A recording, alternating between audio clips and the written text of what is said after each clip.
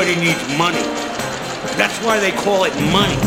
The best things in life are free, but you can give them to the birds and bees. I need money. From Fool Global Headquarters, this is Motley Fool Money.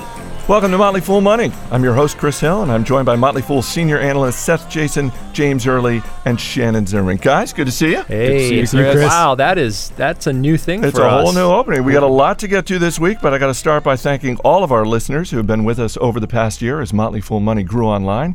And now that we're making the official leap from podcast to broadcast, got to give a shout out to our affiliate radio stations, WZAN in Portland, Maine, WBIS in Annapolis, Maryland, and WFED AM 1500 in Washington, D.C. Guys, we're going radio. The pioneers, the people who are going to make all the other radio stations look late on the road. That's, you know what? We'll take all comers. All radio stations. Latecomers, you're welcome as well. Coming up later in the show, we'll be talking about Google with David Weiss, author of the best-selling book, The Google Story. We'll also go through some of the big-name companies that reported earnings this week and give you a look at a few of the stocks that are on our radar. But guys, when we look at the big news this week, we have to start with President Obama's proposal to crack down on the size and scope of banks. Under the proposal, banks would no longer be able to own, invest in, or sponsor hedge funds and private equity funds. A bank size would be limited, and banks' ability to trade on their own behalf, known as proprietary trading, would be restricted. James, there's a lot there. Break it down for us. Yeah, Chris, there sure is. I mean, first of all, let's go back to the history books to 1929, before the crash. And banks then were taking deposit money that is basically low risk, easy to get money, and investing it in stocks. And that was a catalyst in the stock market crash. So Congress put through this Glass-Steagall Act that basically separated commercial and investment banking. This is a step back towards that direction. But there's a really key point is, how do you define proprietary trading? That's really the kicker here, because officially, I checked, proprietary trading is typically a low single-digit percent, like 1, 2, or with Goldman Sachs' case, 10% of revenues. That's not a lot. I think in real life, banks are doing a lot more quote-unquote proprietary trading, but that's going to be a key thing to overcome here, and I'm sure the banks are going to try to circumvent it. Well, right, they're already arguing that, hey, this isn't what caused the financial meltdown, so why are you getting uppity about it? That is true to a certain extent, although some of the trading that was done in exotic derivatives was, in fact, this is a chicken and egg argument, was fed by the trading that some banks were doing on these and by internal hedge funds that some banks were creating. The problem is now, why we need this now, I think, is that maybe it's true that this didn't contribute specifically to the extent that we might worry back then. It may now, because all of these banks that were previously just investment banks, well, they're all regular banks now. And so this is a way of staking a claim and saying, listen, if you get access to really cheap capital, then you don't get to gamble with it. And if you are so smart that you deserve all these bonuses on all of this trading, then that's fine. Go do it without being a regular bank, because we don't want to backstop that. Well, I have two things to say to that. First, I wouldn't be surprised to see them unregular bank themselves. Goldman Sachs, JP Morgan, they became regular banks to game the system benefits, and they might just back out again. Yeah. And yes, I believe that it was technically untransparent securitization of mortgage instruments that really caused the crisis most directly. The banks played a role in that. But I think the broader point is, it doesn't matter. Even if this did cause the crisis, the next crisis will be something else. It's not going to be the same thing again. James has hit the nail on the head with that phrase. What was that? Securitization? I said a lot of phrases. No. Untransparent securitization, right? So that sort of encapsulates the complexity of the so-called Volcker rule. And so I think it's a great idea in practice, or in theory, but not so much in practice. The thing that they could do is to require FDIC-insured banks to raise reserve limits. But reserve limits are already near all-time highs, and that would only further curtail lending. Yeah. And lending is pretty curtailed as it is. And I think the day before Lehman collapsed, its Tier 1 capital was technically okay. I mean, it's very hard to pinpoint. It's hard to put any kind of a rule on a bank, because banks are so complicated that even trained analysts don't know what's going on. I don't even know if the banks do. It's so easy for them to circumvent or squeeze around some rules. They very need clever. Rules. It's important to have rules, but it's hard to make rules. Well, Shannon, you mentioned the Volcker rule after Paul Volcker. That's right. Where's Tim Geithner in all this? He kind of got pushed to the side. Paul Volcker's left shoe. He's at the kids' table. Yeah, the adults have taken over. Is this a situation where there are definitely going to be unintended consequences. We just don't know what they are. Always. I mean, you've got a bunch of congressmen, a bunch of senators putting this together. Even if their intentions are great across the board, which of course some won't be, they have no idea where things will go. Yeah, well, one unintended consequence as well will be that lawyers across the country will be racking up thousands of billable hours. Yeah. Jack Bogle, who I'm a great fan of, he's all in favor of this kind of legislation, but he doesn't think it's going to work because all the lawyers and geniuses on Wall Street are going to figure out ways to get around everything. As Spandau Ballet once said, so true. What about, let's just bring it back to investors who we're all about here at the Motley Fool. What is the takeaway for investors? Yeah, Chris, if you're looking at these banks down, 3, 4, 5% and thinking about jumping in, you may be right, but this whole thing is so fuzzy. Banks are a gamble right now. You have no idea what they're going to look like a year or two from now. All right, the Wall Street Journal reported this week that China's economy grew at 8.7% in 2009 and is now close to overtaking Japan as the world's second largest economy. And while that appears to be good news on the surface, the Chinese government is taking steps to rein in a booming housing market. Seth, what's going on here? Well, it's the kind of thing that happens only in crazy economies that you wouldn't see. You wouldn't see this happen here in the United States, where property prices just shoot through the roof. And the Chinese economy is very hot. The government threw a ton of money at the recession problem. Then they threw a ton more money at it by leaning on bank managers and others to lend. So, I mean, pretty much you could argue that all of the spending in China is government dictated to a degree. And when things get too hot and inflation starts to creep in, as people are a little bit worried with these latest numbers, they have a command economy. They come in and they say, up your capital reserves, don't lend so much. And what happened here was we saw a little bit of financial panic. We saw the markets drop on that news. Chris, I actually like this. I think it kind of marks a turning point for China. China has long wanted to be known for its growth and, I guess, gymnastics.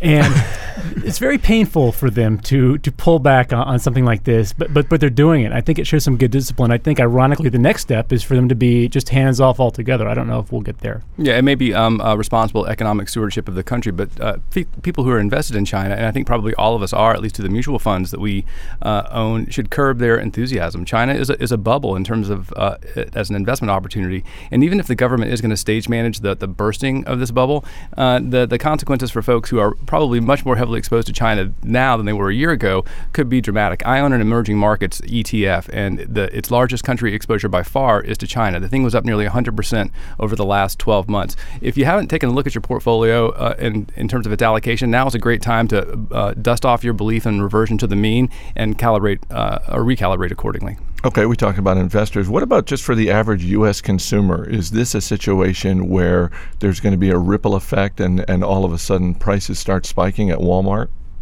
No. No. In fact, the opposite is likely. If you overspend, which many would argue is what's going on in China, then prices on things are destined to drop. Yeah, I think oil went down and a lot of the commodities went down because of this even. All right, we got to take a quick break, but when we come back, we'll break down some of the companies that reported earnings this week, including GE, Starbucks, McDonald's, and more. You're listening to Motley Fool Money.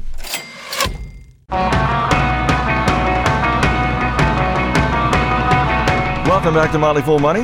I'm Chris Hill in studio with our senior analysts, Seth Jason, James Early, and Shannon Zimmerman. Guys, a lot of companies reporting earnings this week, but I think we should just take a moment and reflect on the bumper music we just heard there, Wipeout. And James, you were out of the office for a lot this week. Care to tell the folks listening at home where you were? I was skiing. And let me say this. It is very easy to be a really good skier when you're going straight. It's when you turn that your skill comes out or doesn't. And I was actually weaving through some stopped traffic and going a little too fast. And what kind of traffic? Like 3-year-olds we're talking. and second guess myself. And next thing I know, I was kind of tumbling down the mountain.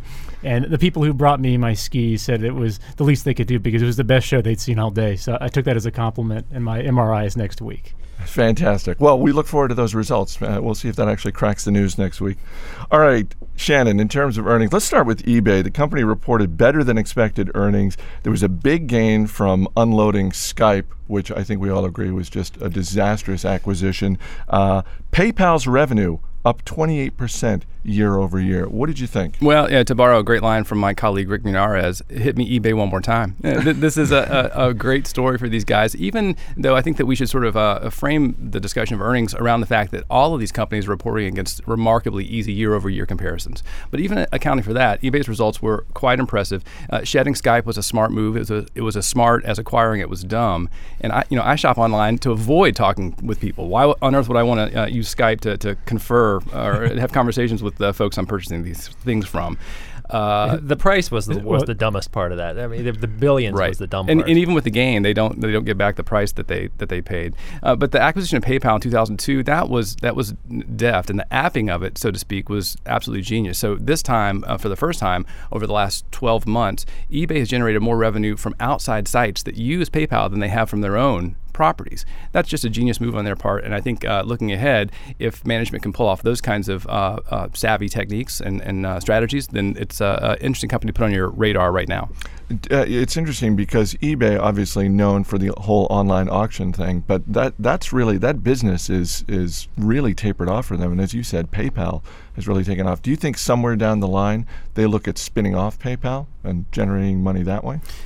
Not anytime soon. I mean, this is a profit center for them, and I guess they have to do the calculus to determine can they generate more through a sale than they can through ongoing. Wow, no, you don't sell the goose that lays the golden eggs. Right, when the eggs turn a bit brown, perhaps, then maybe you think about selling them. All right, Starbucks reported better than expected earnings. Strong sales of Via, the single-serve instant coffee that I think... It's not instant. It's good coffee in a hurry. Is that what they say? Yeah, exactly. They've got a slogan that tries to say it's not instant coffee. They do. And let's be honest, we all kind of made fun of it when they first announced it, but we totally did. The sales have been strong for them. What did you make, Seth, of Starbucks earnings? Come on, it's not that great. Again, you got the easy comp situation. You've got comparable store sales increasing 4% against a really bad climate last year, but that's only a 1% increase in traffic. It's a 4% increase in average ticket, which means either they're raising prices and or doing a good job of selling people stuff that's a little more expensive. Margins are way up, but when you're cutting costs, that's the kind of thing that happens. EPS. This is all fine. This is all well and good. And if you are walking into Starbucks, don't count on a bargain. They're getting their growth by charging you more. And if you are an investor in Starbucks, well, I said a couple months or a few weeks ago on this show that I thought the shares were fully priced in the $19 range. We're up in the low 20s right now. I don't see a lot of upside for these shares, although Starbucks is certainly a good company. It's not going away. It does say something about the brand, though, if they can jack up prices like that. I mean, it is. Yeah, well, they can only do it so much, probably, right? I mean, I think Starbucks is entering that kind of low growth phase. For a while, it was the go-go growth stock. If they stop making stores, which they said they're going to do, they may even, maybe they should pay out a dividend, James. Then it is probably a very I would like it. I am stock. the dividend guy. They launder money there. Can I say that? No, they produce it. And James? Speaking of pricing, just one thought before we go too far from eBay. I just noticed in my notes here, I looked and eBay is trading the lowest earnings multiple, that's price over earnings, since they had earnings. The average PE from before 2009 was 108. This is a trailing PE. eBay's now at about 21. So probably a lot of stocks are cheap these days, but that does look kind of cheap. Okay, so one thing that has come up with both eBay and Starbucks, as you mentioned, Seth, the easy comps. Is this something that investors should expect pretty much for this entire year? Better than expected earnings because next quarter or two, anyway. Really, for sure. You're gonna see it over again. Better than expected, and there are a few reasons for that. If you're in this game like we are, you realize that estimates don't come out of thin air. These companies, they lead analysts by the nose to these estimates, and they can lead them to low estimates, and they can do that for bad reasons because they want to sandbag and look better when they beat them, or, which I think is probably the case now, they can be scared for a year or so and be very conservative. And we're going to see a lot of companies that are doing better than they thought because they were panicked just as the rest of us were for the past year. Yeah, that'll be the headline, but folks should definitely look past the headline. Another point worth bearing in mind, too, is that next year, or actually in this year, 2010, analysts expect a pretty healthy earnings growth for the S&P 500 companies, but not so much on the revenue side. So when you do that math, how are they growing earnings? Well, by cutting costs. You can only do that so far. And maybe they're wrong. Exactly. All right, let's move on. GE better than expected earnings for investors. No way. Yes, No. despite reporting a 19% decline in fourth quarter profits, GE is getting hurt by its financial unit and by weakness at NBC Universal. James, you're our resident Jay Leno lover. What is your take on the state of GE? Well, a couple things. First of all, GE is a barometer for the economy, and the lesson there is very simple. We're not out of the woods yet. GE is actually largely a financial company. It started doing this because people couldn't afford to buy a refrigerator all at once. So it started lending people money, and now finances are typically 40% or so of revenues. NBC, which is getting a lot of news, is about 10% of revenues, although they're selling a lot of that to Comcast. But I just got to say one thing. I don't mean to drag this show into the pedestrian, but I guess I do. I want to work for NBC. If I can drive ratings into the toilet and get paid $45 million, or I and my staff can get paid $45 million to leave. Go away. I mean, what's up with that? I mean, you screw up and you get a massive bonus. I mean, that's a Well, yeah. In other good news, lesson. Conan O'Brien is accepting a job as the head of a large investment bank soon. So And don't forget, we got the Winter Olympics coming up. They're expected to lose $200 million on that. Can somebody NBC. explain to me? Maybe somebody out there in radio or podcast land can inform us. Why does anybody want the Olympics? They lose so much money. They bid so high. Aren't they always a disappointment? It's the prestige, Is Seth. it? Come on. 2 words: ice dancing. Wow. Nancy Kerrigan. All right, McDonald's served up better than expected earnings. No thanks, way. Yes, Aw. thanks in part to espresso-based coffees and its Angus third pounder burger. Are Sold together. You Let's have go. it. Are we loving it or what? Yeah, I mean, so the profit increased 6%, but the real question is, what was the average weight gain of the typical McDonald's customer? I would Well, need to at least see, a third of a pound, it sounds like. I want to see the earnings to heart attack ratio before I would consider these shares. all right, sticking in the world of fast food, no earnings to report, but Burger King made news this week when the company announced a plan to sell beer. The plan is to sell beer and burgers at a Whopper bar in South Beach down in Florida. Wow. On the beach? Is South Beach on the beach? It's a huge tourist area. I mean, come on. At first, when you said South Beach, I thought you were about to say Salt Lake City, and I would have been really surprised. But beer saved Disneyland in Paris because it was just going downhill. Nobody was coming, and they make a lot of money from the food concessions. But then they started serving alcohol, and that's what worked with all the Europeans. But they had to have booze. Now, I think we're it not saved Europe. it, though, because people realized that those rides really aren't any fun unless you're a little bit messed up.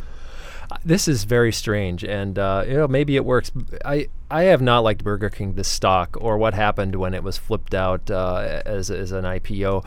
But I have to say that with that really creepy Burger King ad and a lot of the other stuff, they have done things that nobody else had the guts to do. So if they benefit from this, good for them. A Whopper and a beer? Come on. It doesn't get any better than that. You know what? I eat a lot of really bad, unhealthy food, and that just, I even can't stand the idea of that. All right, we'll have to stop right there. The guys will be back later to talk about the stocks that are on their radar. But coming up after the break, we'll be joined by Pulitzer Prize-winning writer David Weiss and get his thoughts on the future of Google. This is a true story about a man in Michigan who pulled a gun in Burger King, but the waiter just looked at him and told him that he had to order something from the menu. Only then can you open the till. So the man from Michigan ordered onion rings. But even with a gun pointed at his head, the waiter was no coward. Sorry sir, onion rings aren't available during breakfast hours. So the Burger King burglar turned and walked right out the door, and I don't think he'll be coming back no more. This is Motley Fool Money.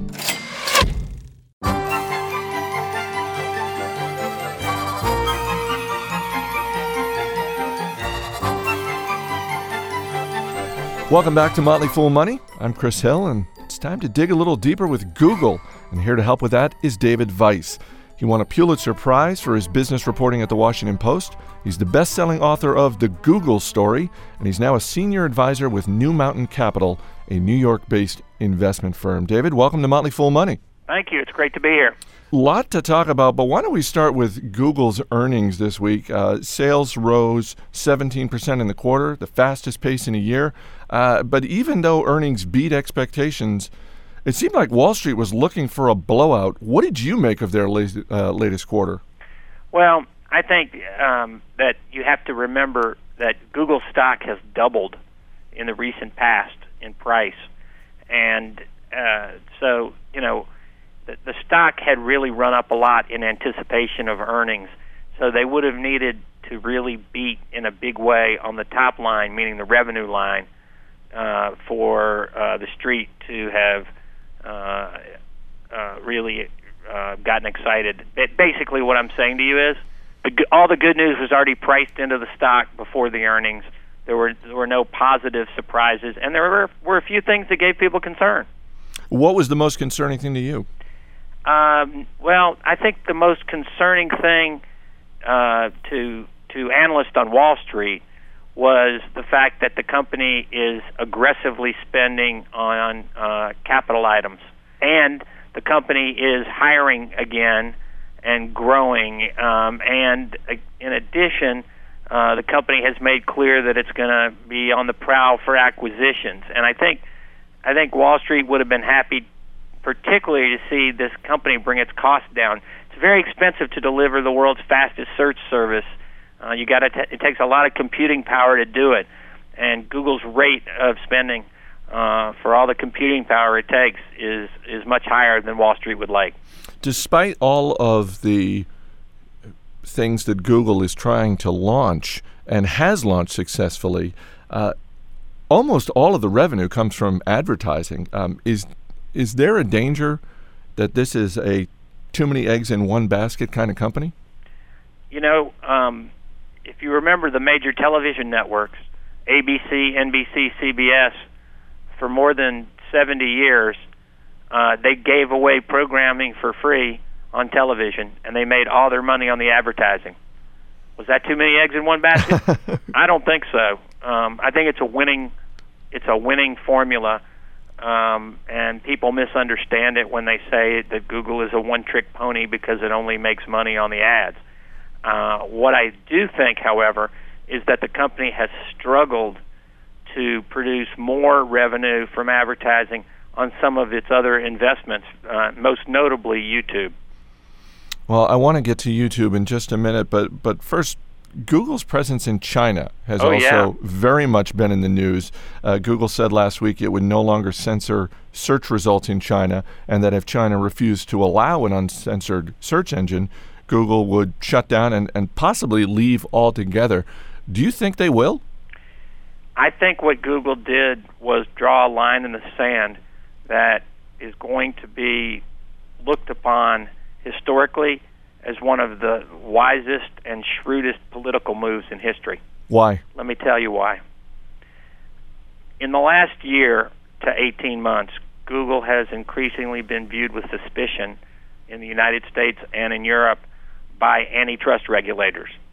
Google had a bullseye on its back, being viewed as a monopolist, perhaps a monopolist that would follow in Microsoft's footsteps by being sued by the Justice Department. What Google has achieved by taking a strong stand against censorship in China is it has gotten itself the white hat back.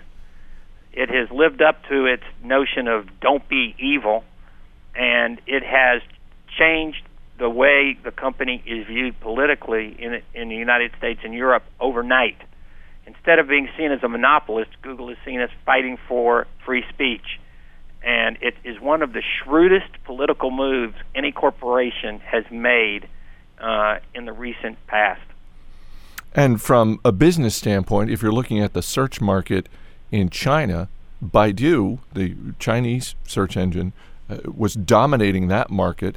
It really didn't mean a whole lot to Google's revenues in terms of what they were getting out of China. So, I mean, is this a really great way for them to save face? I think this is not about saving face. I think this is about scoring points. I think it's an offensive move by Google.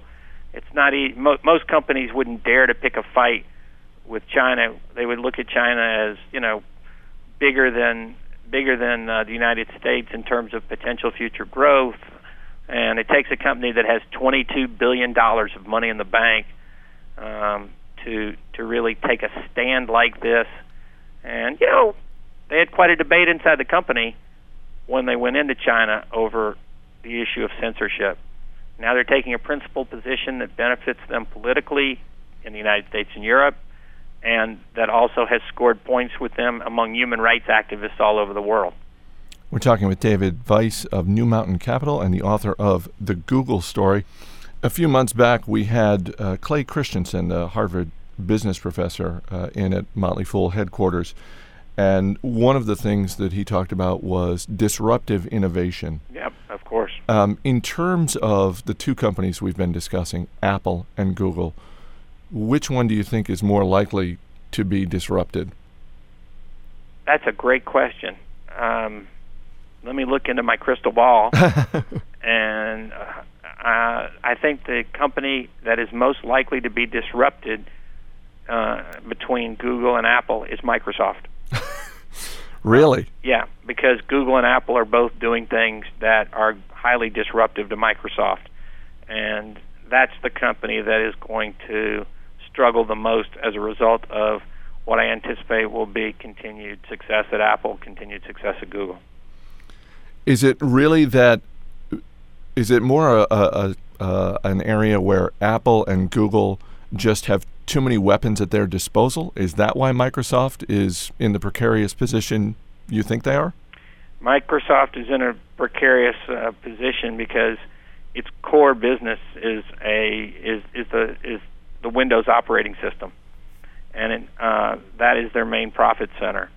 They are no longer an innovation leader, and they are a very mature company trying to make the transition going forward. And the problem for Microsoft is that they have a very large R&D budget, which they talk about quite a bit. But most of that R&D budget goes to produce the next version of Windows and to protect products they have. It doesn't go to coming up with new products and new ideas.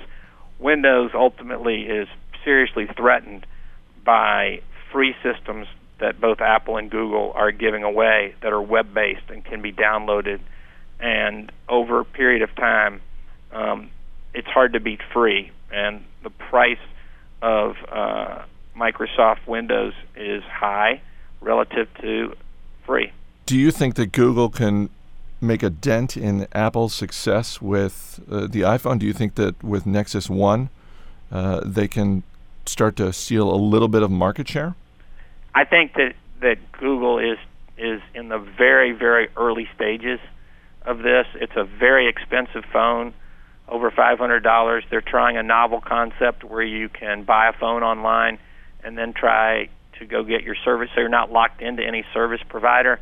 I think it has less of an impact on Apple and the iPhone, and it has more of a potential impact on the wireless players out there, Verizon, AT&T, Sprint, T-Mobile, because suddenly those companies have lowered the cost of phones dramatically using the classic razor blade model and made their money on the monthly subscriptions, and you've been tied in. So if you wanted to be on the Verizon service, you had to buy a phone from Verizon. Now Google is saying, buy a phone from us and you choose what service you want to be on. So I think actually the Google Nexus 1 phone in the long run poses, and other more improved models pose a much greater threat to the wireless carriers than they do to Apple. Now, David, when you and I were talking earlier, you mentioned that you have 3 phones. Is one of them a Nexus 1? No, absolutely not. People are having nothing but headaches with that baby so far. A lot of kinks. We spoke with you back in 2005, and at the time, you said that one of the things about Google was they were not particularly good at acknowledging weaknesses. And back then you cited click fraud and Google's unwillingness to really address that problem. Is there a weakness that Google has today that you think they are not acknowledging to the degree they should be? Very good question. Probably the biggest weakness they have today is retaining talented employees. When Google was smaller, all the brightest people in Silicon Valley wanted to go to work there.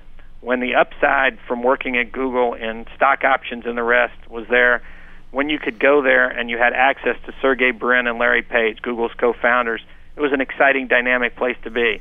Now Google's a company with 20,000 employees, and the biggest weakness that they have today is their ability to retain and attract the best and the brightest.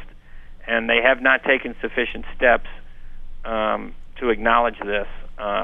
It is a serious problem, and it's reflected in the number of senior people who've left to go to other places where they have more upside opportunity, including Facebook and others.